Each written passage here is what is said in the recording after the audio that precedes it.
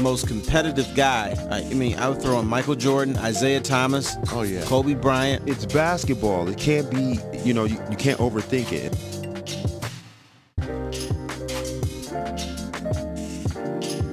Hey, everybody, welcome in. It's King and Foster on NRM Streamcast. Tom Hathaway in our studios. I haven't done this in a while with my boys. Miss them. Terry Foster. What's up, T. Foss? Nothing much, man. I was going to do it outside and then start hailing. So I said, I better get my butt inside.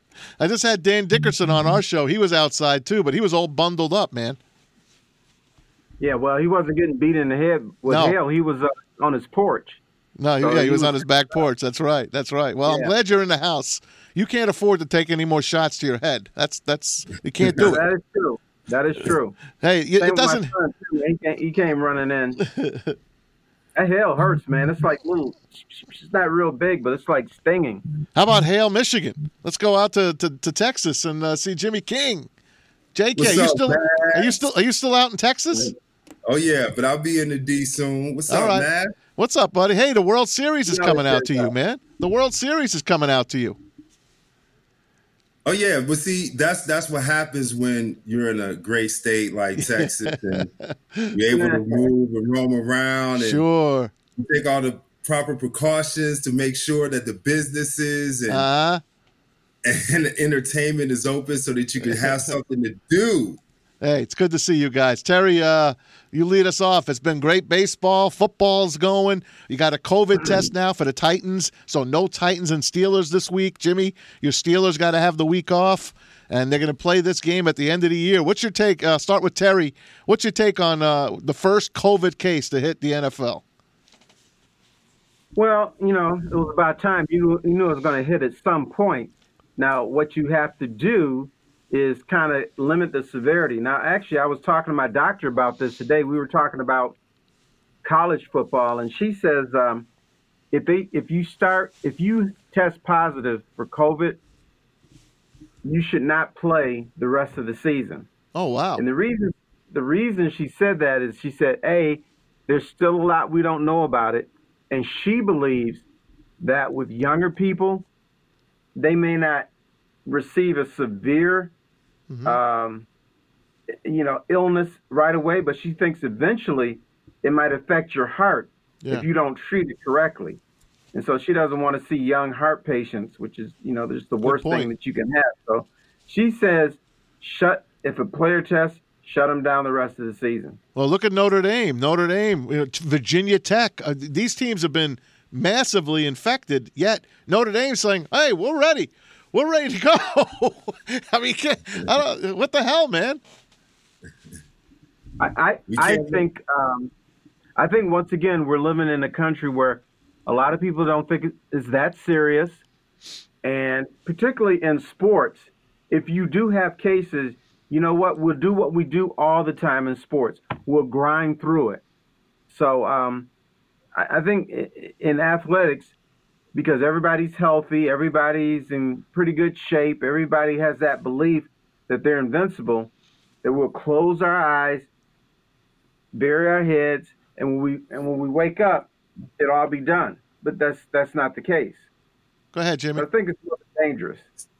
See, that's why I was saying that there should be some type of panel or coalition or experts, something that can have a plan and a policy so that these issues wouldn't come about. I mean, we knew one player was going to come down with it. And now, that potentially affects, dozens of others. So, now at this point, you can reinsert even more panic and more fear, to the point where it's, although it's, a few who are playing sports, they have the potential, to reach many from just moving about society, other families and friends that they come in contact with, and so forth. So, it's just a case that sheds light on that we don't have any protocol to what happens and, really how this really spreads. We do have someone that should be the boss. She lives in the Foster house, Dr. Fauci. You could put her in charge. Hey, man, none of us would get out of the house if it was up to her. But let me disagree on one thing: panic and fear. I don't think this panic and fear is being cautioned. Jimmy, you've been a ladies' man back in the day. Let's say there was some crackhead, looked nice, making the moves on you. You would probably still turn that down. And the reason you turn that down, because there's probably the chances you get some disease, you get the drips or something like that. It's not you being panicky or fearful. That's gross. It's you being cautious. I think people are being cautious, and a lot of people accuse us of being scared. No, why take a chance? But Jimmy thinks we're spreading the fear. No.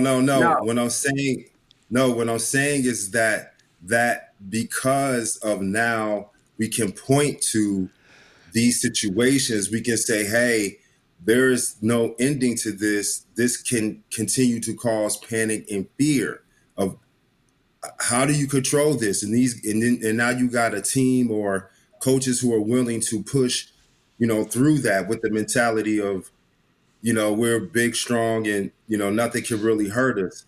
And we're just going to pick the bad few out the bunch. I mean, what does that say in general society? Is that what we're going to do? From now on, we're going to just, build a hospital or a quarantine city for people to move to whenever they get coronavirus? That's all I'm saying, is that we just don't know. And this is going to add more to the uncertainty of who is in charge and who's doing what and what really drives society. Is it the money? Is it, football? Is it the sports? What is it? Is it our health? What is it? We know football pushes everything. People, it's like a crack addiction in America. I think as far as football is concerned, we'll just ignore. Give me more. Give me more. We'll ignore all the cases that could happen. We'll ignore a lot of things because we want this so bad that if it's tennis, we'll shut it down. If it's badminton, we'll shut it down. If it's hanging out at the gym, we'll shut it down. But if it's football, no, we got to keep going with that. You know how excited I was? You know how excited I was when I heard the Steelers might play on Tuesday? I was like, oh, my God, a game on Tuesday. Oh, there's only one day without football. Oh, this is great. And guess what? And you're 9 out of the 10 people who are really like, yes, we're going to get our football.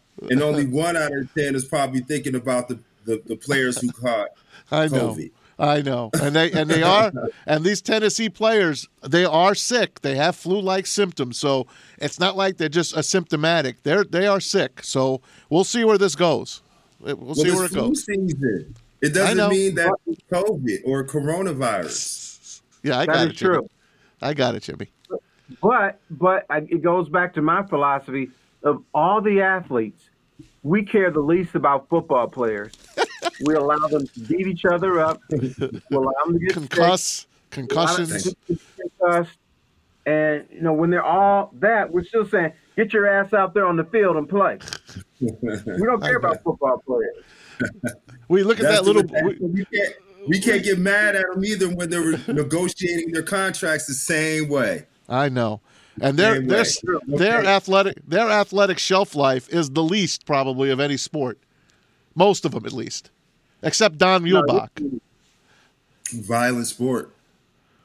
It's a violent collision sport. I mean, I know how I felt playing basketball all those years. It was days where it took me 20, 30 minutes to get out of bed, to roll out of bed. So I can imagine what it's like, for professional football players. That's why they didn't want those Thursday games. Go in the locker room on a Monday morning. Man, these dudes are walking around like Grandma Grump, Uncle Festus, Uncle Joe. I swear on a Monday, I could be the NFL player in the 100-yard dash because they just kind of like just trying to make it. And the thing that they do, most teams do that's smart on Monday, they bring in about a dozen masseuses, and they rub these guys down for an hour each and send them on their way. And And here's a little dirty secret. You know what an NFL player does Monday nights? Watch football. No. Yeah, they might be watching football, but they smoking that. No. They smoking those joints on Monday night, man. Yeah, to chill, to feel better, Right. AT, I know you know. I know you got a fat one rolled up in your basement right now. I don't smoke. You just inhale? I don't like the smell of it, man. It's nasty. Matt said he just come on, we're not doing no repeats of Bill Clinton. Bill knows. Man, I would admit it. I don't have anything to hide. I don't smoke dope. Why gotta be dope? Why can't it just be medicinal? That's what they call is dope, dude. Whether it's medicinal or not. Now, I thought about it because sometimes I can't sleep. I thought about getting like a marijuana brownie or something like that. Because I just read a column in the Free Press. Jeff Seidel has a hard time with pain and stuff, and so he decided to go and get some weed, and it worked. Good for him. And I heard in my gym, the old people, man, they're the biggest drug dealers in the whole universe. They got suckers, brownies, pies, everything, man. And you got to get it. Technology has changed. It's not the same. You don't have to go to the corner and get a dime bag or a dub sack anymore. They got CBD oil. You don't have to smoke the leaf. Hell, you can just call our buddy Darren McCarty. He'll take care of you. Oh yeah, that's right. Max got his own stuff. I heard today's weed is way more lethal than it was when I was a youth. Lethal? You mean potent? Potent. Which could be lethal. In the history of weed smoking, you have never heard of anybody dying from an overdose, okay? So that lets you know the only thing the closest you're going to get to an overdose is going to sleep. That's it. Yeah, but I've heard some fools smoking. You have a natural system within your body that processes it. You have an endocannabinoid system that. What is that? What do we have? No, endocannabinoid. You got some endo to help your endo. Okay. You got to get say so, endo to help you. Man, Jimmy, you ought to be a doctor, Jimmy. Well, my grandmother wanted me to, but I don't think I had the patience for it. You were the doctor of the court instead. Speaking of the court, guys, it looks like the Lakers are going to be, sweeping the poor Heat. The Heat are down two of their better players right now, and my worst nightmare is coming true. We all knew it from the get-go where this championship was going. Go ahead, Terry. Dude, why are you so opposed to that? Let the best team win. If they're the best team, the Lakers are the best team. What do you got against the Lakers and LeBron James? I just don't like him. I never did. I'm sorry. Why not? Why not? I'll give you the reason, because I think that he's the main reason for all of these gang ups on teams. I don't like it. I like you're picked by a team. That's your freaking team. You don't go recruiting people. You don't go doing what you're not supposed to do. You don't bring Anthony Davis over. You don't steal him from the poor New Orleans team. I mean, he's a poacher. I hate him. I'm sorry. I hate him. You know what? Anthony Davis now can compete for a championship. I don't care. He could have done it. All Anthony Davis, no, he couldn't. All Anthony Davis would do in New Orleans is eat gumbo, play 82 games, go sit his ass down. That's what he would do. No, you get better. You get better. They got Zion Williamson. They could have gotten other draft picks. You want to beat him. You don't want to just go to him. I want to beat the bully. I love it. Hey, both of y'all are kind of right now. I'm on your side, Mass. I'm on your side. Thank you. You can't listen. I appreciate LeBron. I appreciate his talent. I appreciate how he plays, and I really appreciate who he is as a person. Yes, watching him go from a young teenager to a young man, to a grown man, and an entrepreneur that he is, and all the business endeavors that he have. I can appreciate that. But LeBron James, the basketball player, that's up for discussion. And the recruiting, I get it. He took advantage of the way that the collective bargaining agreement and how you can, use your contracts or sign your contracts today or utilize contracts. He used it to his advantage, and he's continuously getting back to the finals because of it, because he's able to manipulate or control the narrative a little bit more than you could in the past. So he's the commissioner. He's the commissioner. Well, if you're able to solidify your legacy, why not? The hell with your legacy. His legacy is tarnished. It's tarnished. Man, that's my problem with you and your ilk. If a general manager makes the same move, you're like, hey, smart move. Yes. Great job. Yeah. Just make him general manager of the year. Yes. If a player does it, then you're all pouty and snotty and mean everything. The only thing LeBron doesn't do, he's not an owner. He's not an owner. Besides that, he does every single thing else in the NBA except an owner, and he could be an owner and probably will be one day. I'm pretty sure he will be. You know why? That shows his power. What is wrong with a player having power? I think he has too much, Terry. Too much. Well, he's like Tony Soprano. This is an era of, LeBron. And when he's done, I don't foresee it happening in this manner again. I think it'll be a hybrid. We might see a few players, kind of recruit and do the same thing. But I don't know. I just don't foresee guys teaming up for the long run and continuing this style. I'm seeing more of a hybrid. We won't see it like the way LeBron is doing it, because it won't be another LeBron that can manipulate and have that type of control and power and do the same thing. LeBron, why it works for him is because, as we've seen in the first half of the finals last night, he didn't have to be the scorer. He's a facilitator.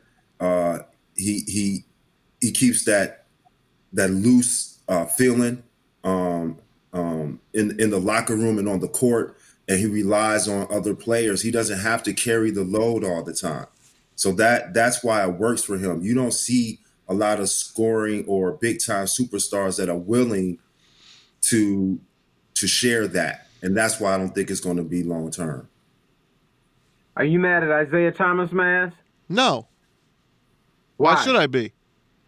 Because he was like a general manager. He moved people around for the Pistons. Yeah, he had a hand in a trade. Sure, he traded for his good friend. He didn't trade for the top three, one of the top three players in the NBA, and insist on him coming to play there. He didn't do that. Yeah, but and every freaking team he's been on, his top friend guaranteed them a championship. So it's the same as if he got a top three player. He got someone that brought him that would guarantee them a championship, and they got two out of it. So what's the difference?